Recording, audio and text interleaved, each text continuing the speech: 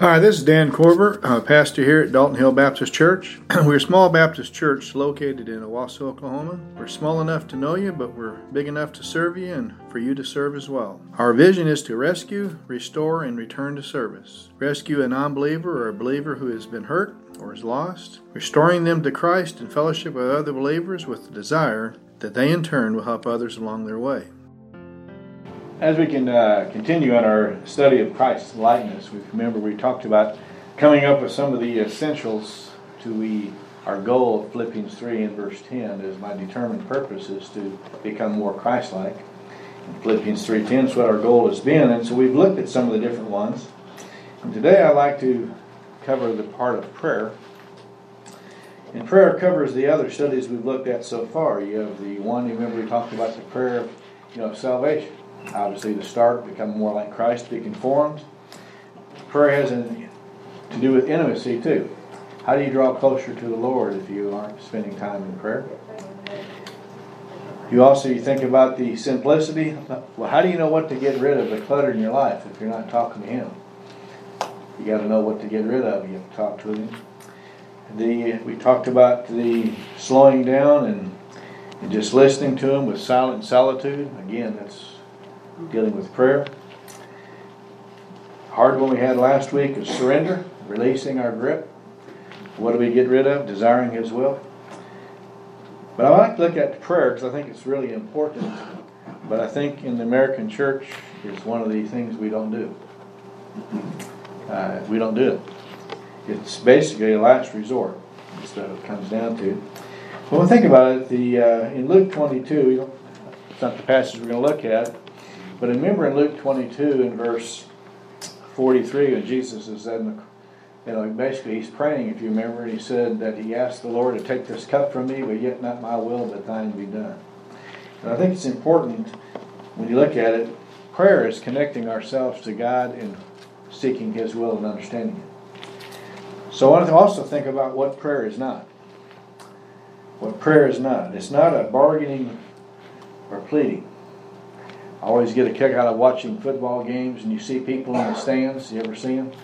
Their eyes are closed and they're praying and they're doing all this stuff.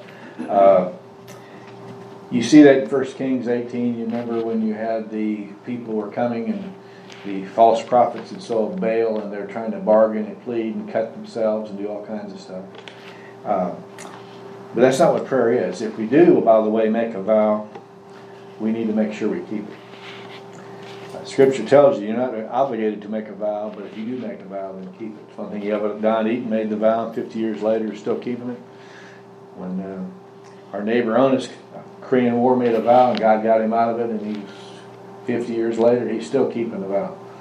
But that's not what prayer is. But if we do make a vow, make sure we keep it. Second thing prayer is not, it's not a get-rich scheme. Do we have any of that being taught on the radio today? The way it comes from, I heard one of the main speakers on that, I heard him even make the statement, which is true. If you look at it, God, ask anything in my name and I'll give it. That's in the imperative tense. The imperative tense is the command tense.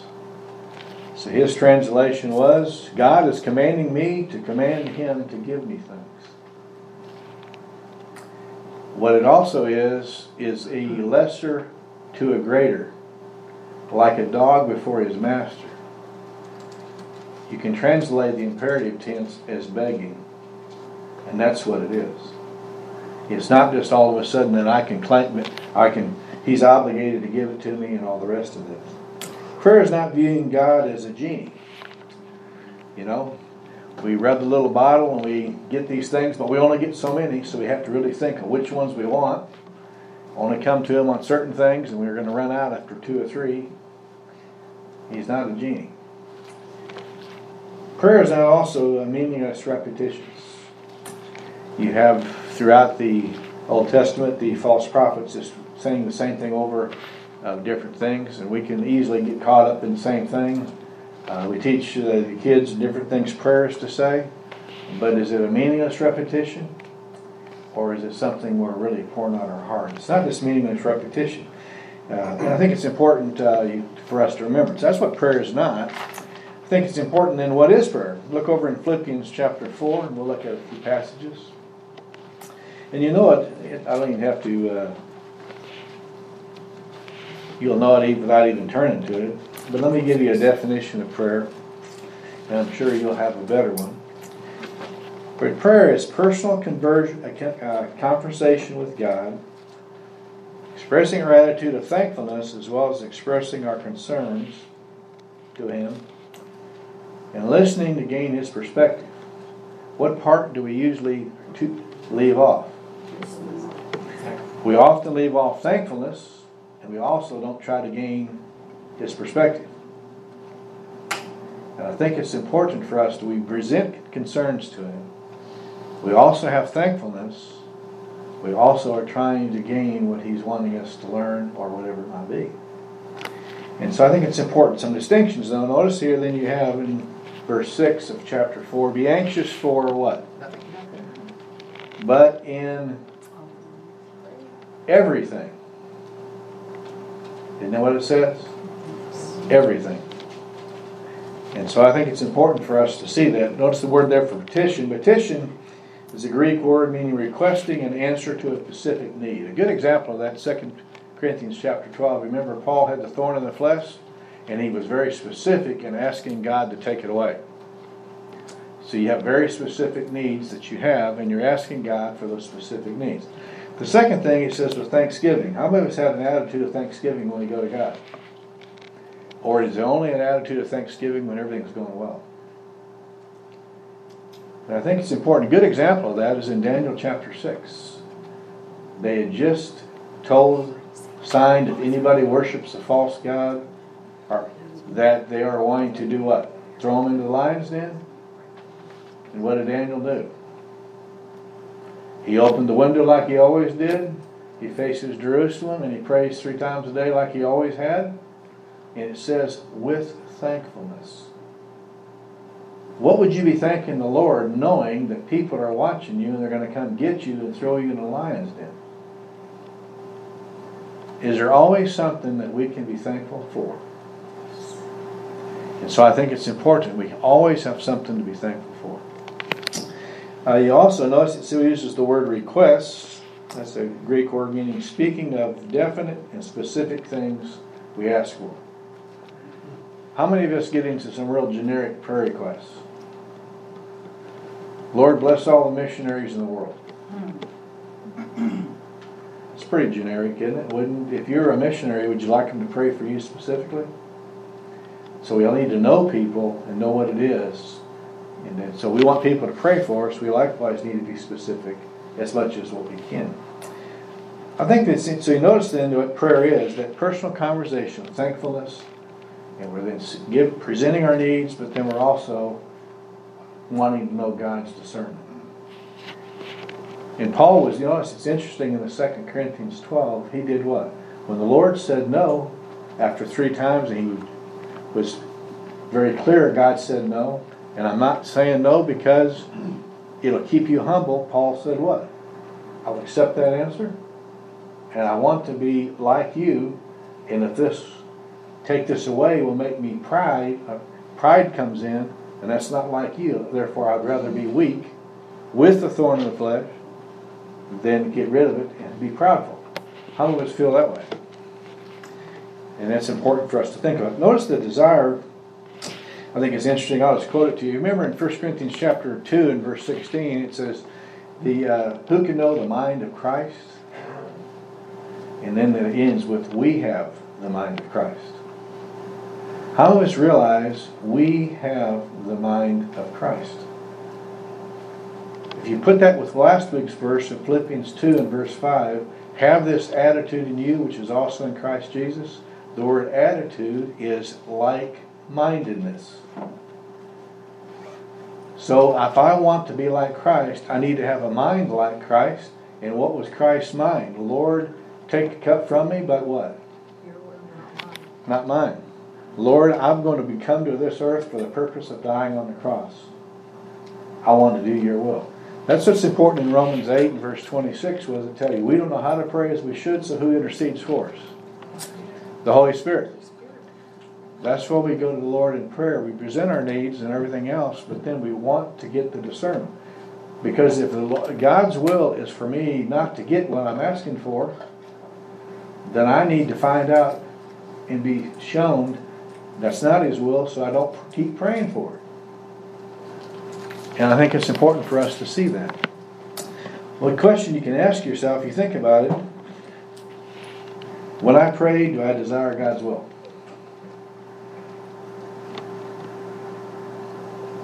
You know, that's, because I think a lot of times we really don't. We have a list and we have what we want, and He's supposed to then get on board and see that our will is really better than His. This is what it needs to be, and this is what we have. So I think that's one thing to be thinking about what prayer is. You see that. What place does prayer have? We saw what prayer is. Look over in 1 Timothy chapter 2. Paul's writing to Timothy, a young pastor, and he's writing to him. And he just talks about being in people who have opposed him and so on. 1 Timothy chapter 2, notice in verse 1. First of all, would you say that means priority? Verse 1, first of all, top priority. I urge you that entreaties, prayers, petitions, and thanksgiving be made on behalf of all men. How many of us make prayer a top priority? In our own practice, we have in the American church, our church, all of them for the most part, we have in American church, we're so limited on our time. So music has a priority in our service. The message has a priority. But how much priority does prayer have on our service?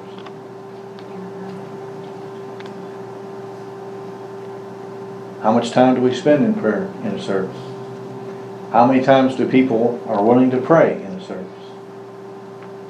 And I challenge you really to stop and think about it. Acts chapter 1, the Holy Spirit, they were waiting. It says they met in the upper room. They were praying. Chapter 2, they were praying.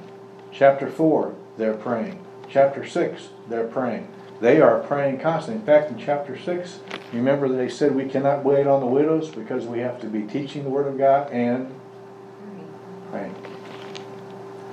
It's possibly the problem we have, one of our major problems in the American church, is a lack of prayer.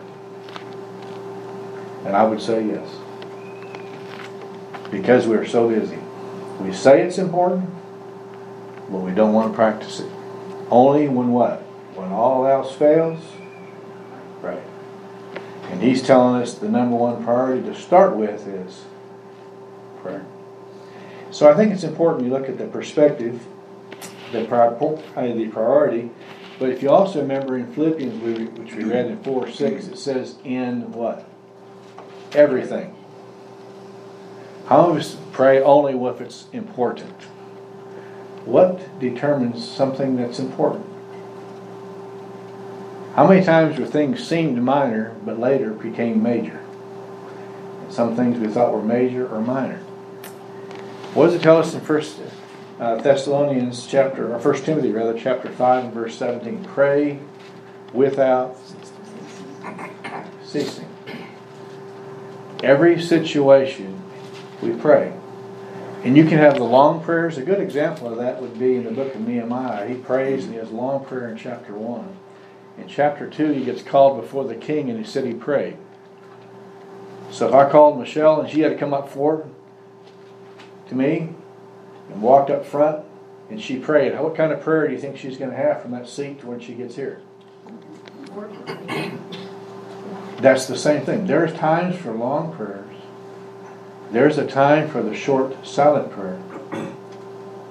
And exactly what you find in Nehemiah chapter 2.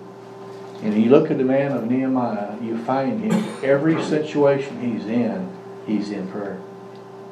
Why was the wall built, everything else? One of the major factors was because of his prayers as a leader. So when you think about that, What place does it have? Is it a priority? And is it perpetual? And I think we can ask that place, what place does prayer have in my life? Over this last week, look at every day, and what place did prayer have? You think about it. How many of us ate regularly? How many of us slept regularly? But how many of us prayed regularly? And then what were we praying for? I think it's interesting when you look at it. So we have what prayer is. It's our conversation with the Lord, an attitude of thankfulness, and then we're presenting our needs, where we're wanting His will.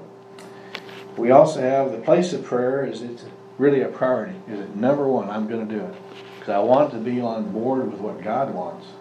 Otherwise, I'm really doing what? Am I not fighting the Lord?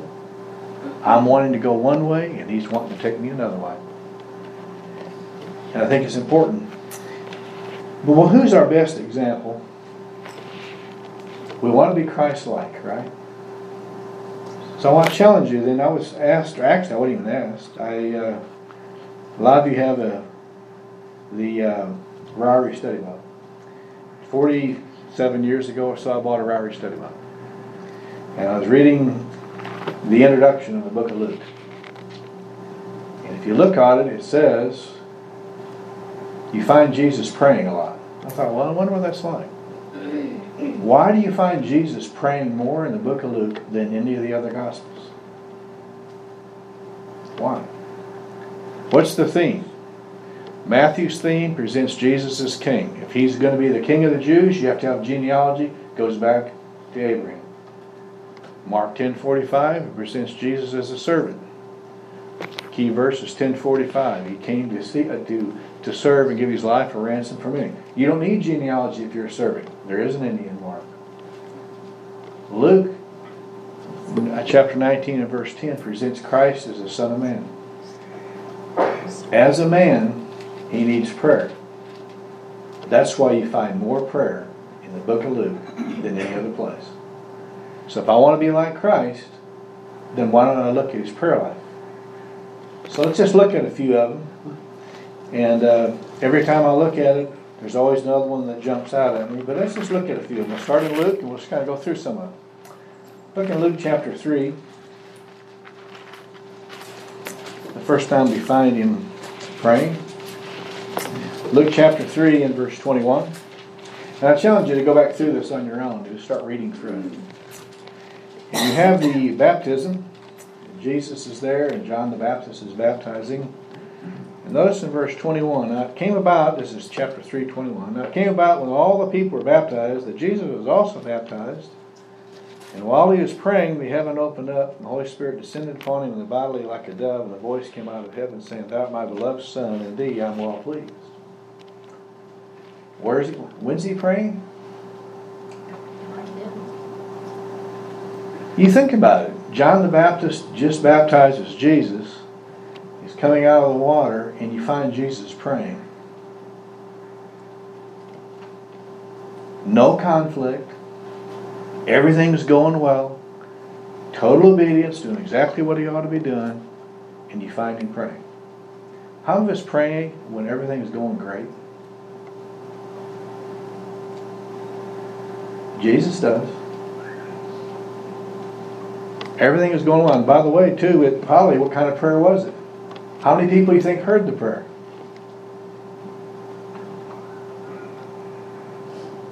You can pray out loud. You can also pray within your spirit.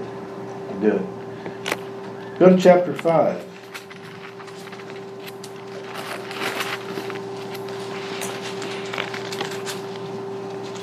In verse 12 down to 15, you'll notice they're bringing people from all over the place for Him to heal. He's healing people everywhere. In chapter 16, He's healing again. So things are going really well, and everybody's bringing people to healing, for Him to heal. But what about verse 16? In between all this busy stuff that He's doing, what does it say? He would often slip away to the wilderness to what? To pray. Who asked him to? Who told him to? Why did he? Well, those are the same things. We're so busy in our lives too. Most of us say we're too busy to do what? To pray. He made it a point, even with in the middle of everything. By the way, in the book of Luke, he has not had one conflict yet. Everything's going well. You don't get a conflict till the next chapter. Things are going well. He's healing people. He's wanting to be obedient to the Lord, Heavenly Father. He slips away often. Be by himself. Solitude. Remember we looked a couple weeks ago? Service. Solitude. Back to service. Exact same thing you have here. Go to chapter 6. First major conflict happens in verse 6. It's a big conflict that they have, and they get all upset with him, with Jesus. He does it on the Sabbath. He also, what happens then when you look in verse 13, what does he do? So major conflict happens, and in verse 13 he does what? He has a lot more than 12 disciples, but he selects the 12. So think about it. Jesus prays all night to the Father in a lonely place after a major conflict. Now, how many of us pray after a major conflict? How many of us pray before a major decision? You want to be like Jesus, that's what he's doing. But let me ask you, if you're about to make a very major and huge decision, most of us would say what? And rightfully so, I need plenty of rest to make a good decision tomorrow. How many of us would say, I'm going to stay up all night praying to make the right decision? And we do need rest, but there's also a time when we need prayer. It's also interesting, what tribe is Jesus of? Judah? Did Jesus go directly to the Father in prayer? So he didn't have to go through the tribe of Levi, did he? These are all things to remember if we're going to be like Christ. Pray after a major conflict. Pray before a major decision. Go directly to him in prayer. Pray all night. Pray in a lonely place. Things are going well. Things aren't going well. I mean, it's just amazing when you start looking at it. Go over to chapter 9. If you haven't been asked this by your kids or grandkids, you will. Chapter 9 in verse 16, you find him doing this when he feeds the 4,000. You find him when he feeds the 5,000. Before he fed him, what did he do in verse 16? Prayed. You ever wonder why do you pray before you eat and not afterward? How much to say, I'm going to eat it first and see how it tastes, then I'll put it. That's logical. Jesus prays before. You want to know why do you pray before? Jesus is thankful for the food that God has given. We should be thankful for what he's given us. So when people ask you, why do you pray? Here's your answer. I want to be like Christ. He thanked the Lord for what the Lord provided for the people and for himself, and I want to be the same way. A little bit later on in 9, what about when you get to verse 18? It's interesting. While he was praying alone and the disciples were with him. How do you pray alone when the disciples are with you? Can I pray alone right now in this room with all of you here? So why would Jesus pray alone with his disciples there?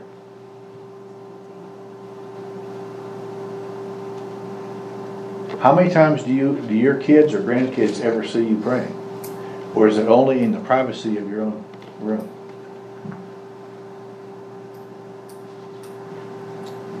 So the reason I say that is because of chapter 11 and verse 1. We'll get to it in a minute. But notice then you find Jesus, he's praying in the presence of his disciples. And he does this repeatedly. How did Judas know where to find Jesus at Gethsemane? It was a habit. He went to a lonely place, and he went there regularly, and Judas knew he would be there because it was his habit. How many of us have a certain time that we go to the Lord in prayer as regularly as we can, and people know, family, everybody else knows, at 9 o'clock, this is where they're going to be. This is what they're doing. Is it because our kids have never seen us pray that maybe prayer is not as important because they have never seen it important to us? Even though it is, they may never have seen it. What do you have when you get to 28 and 29?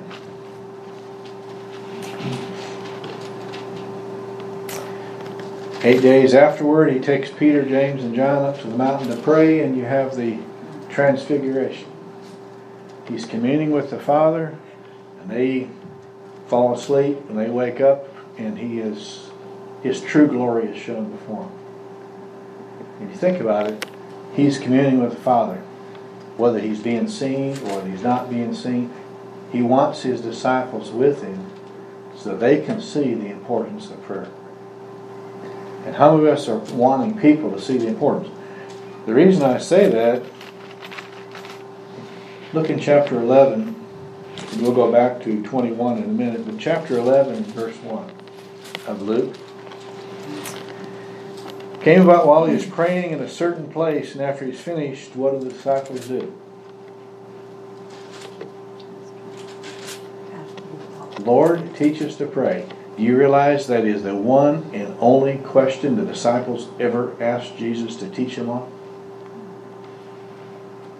Never asked him to teach how to witness. Never asked to teach him how to make a living. Only thing they asked Jesus of was, how do I pray like you do? How important was prayer to Jesus? They could see it. That's why you have the model prayer, and look at all the parts that are in there. If I want to be like Christ, this is what I want in my prayers. It was so important. They saw it and they wanted it. Look at his prayers, look at ours. You'll find the same things are in the book of Nehemiah when he prayed a long prayer. Same thing you'll find in Daniel's prayer when he prays in chapter 9. You'll find the exact same things. So I think it's interesting how many of us would compare our prayer life to his. Is it possible we're not having the power because we're not praying like he did? What about if you go back just to chapter 10 for a moment, notice in verse 21. And it's interesting, they just come back, he sent the 70 out, he sent them out, and they come back and they're rejoicing in 21 about how the Lord, they led people to the Lord, they cast out demons. Notice Jesus' response in 21. "At that very time he rejoiced greatly in the Holy Spirit." Now, how do you rejoice greatly in the Holy Spirit? "I praise thee, O Father, Lord of heaven and earth, that thou didst not hide these things from the wise and intelligent, didst reveal unto babes. Yes, Father, for thus it was well-pleasing in thy sight." They come back with the reports of what took place in their ministry, and immediately it sends Jesus into what? A time of what? Praise. They could only do that with the power of the Holy Spirit and the Lord, the Father, helping them. When people tell us of things, do we immediately respond in praise? Or how many of us get upset because their ministry is really going well and ours isn't? Jesus sent them out, they come back with what's going on, and he immediately stops and he thanks the Lord and he's praising for what the Father did. And what should we do? The exact same thing. And you go to another one. What about, we saw the importance in the teaching in chapter 11. Look over in Luke 22.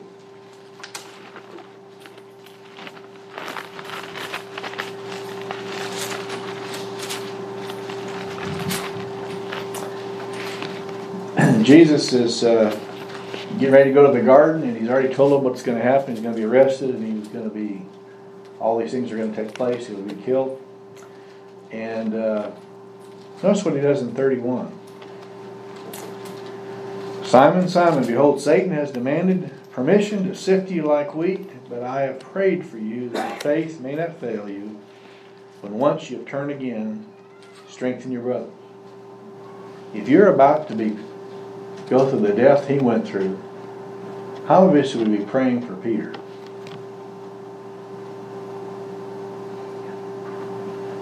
Seriously. Most of us, and when he does go off, remember he tells them to pray for themselves. Most of us will be telling what? Pray for me and everything else.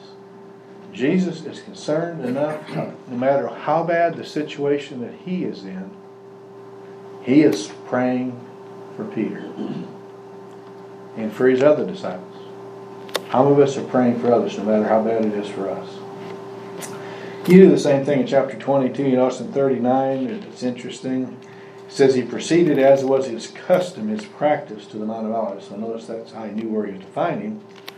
And he tells them to pray that they don't enter into temptation. Most of us would have been saying what? Pray for me. He's asking them to pray for themselves. He then goes a stone throw away so they could see him praying. And that's when he then asked, Father, take this cup from me, but not my will, but thine be done. Was he honest with the Father? But he desired the Father's will. I think it's important for us to think about that. We're wanting to be like Christ. Are we doing the same thing? Do we want others to be praying for their walk with the Lord? But then we also want the Father's will in ours. You go, a couple others you notice real well. In 23, you have in verse 34, when they're crucifying him, Father, forgive them, for they know not what they do. What would your prayer be? Father, zap them, right? That's the same thing you find in the book of Acts with Stephen when he was being stoned. How could Stephen do it?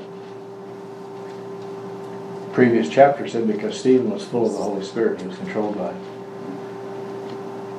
Only way we're going to be like Christ is if the Holy Spirit's controlling us and we're praying like we should. What about in 46? Jesus says in a loud voice, Father, into thy hands I commend my spirit. I'm submitting to what? Your will. And the death on the cross. That's why it said no one took his life, he gave his life. How many of us are willing to say, Lord, I'm willing to give you my life? So you think about it, if I want to be like Christ, do I need to be praying like him? And I think all we do is just go read through it. You know, like I said, we just simply went through this real quick. What is like?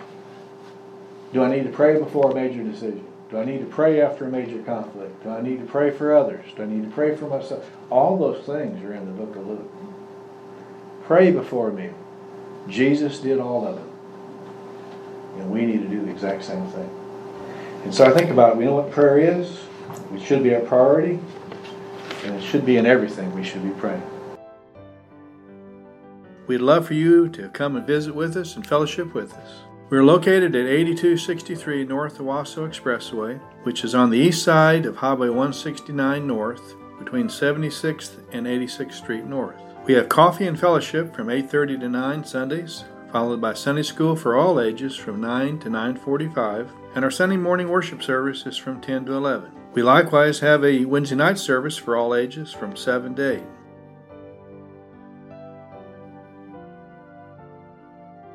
Now may the Lord of peace himself give you peace at all times, and in every way the Lord be with you all the time.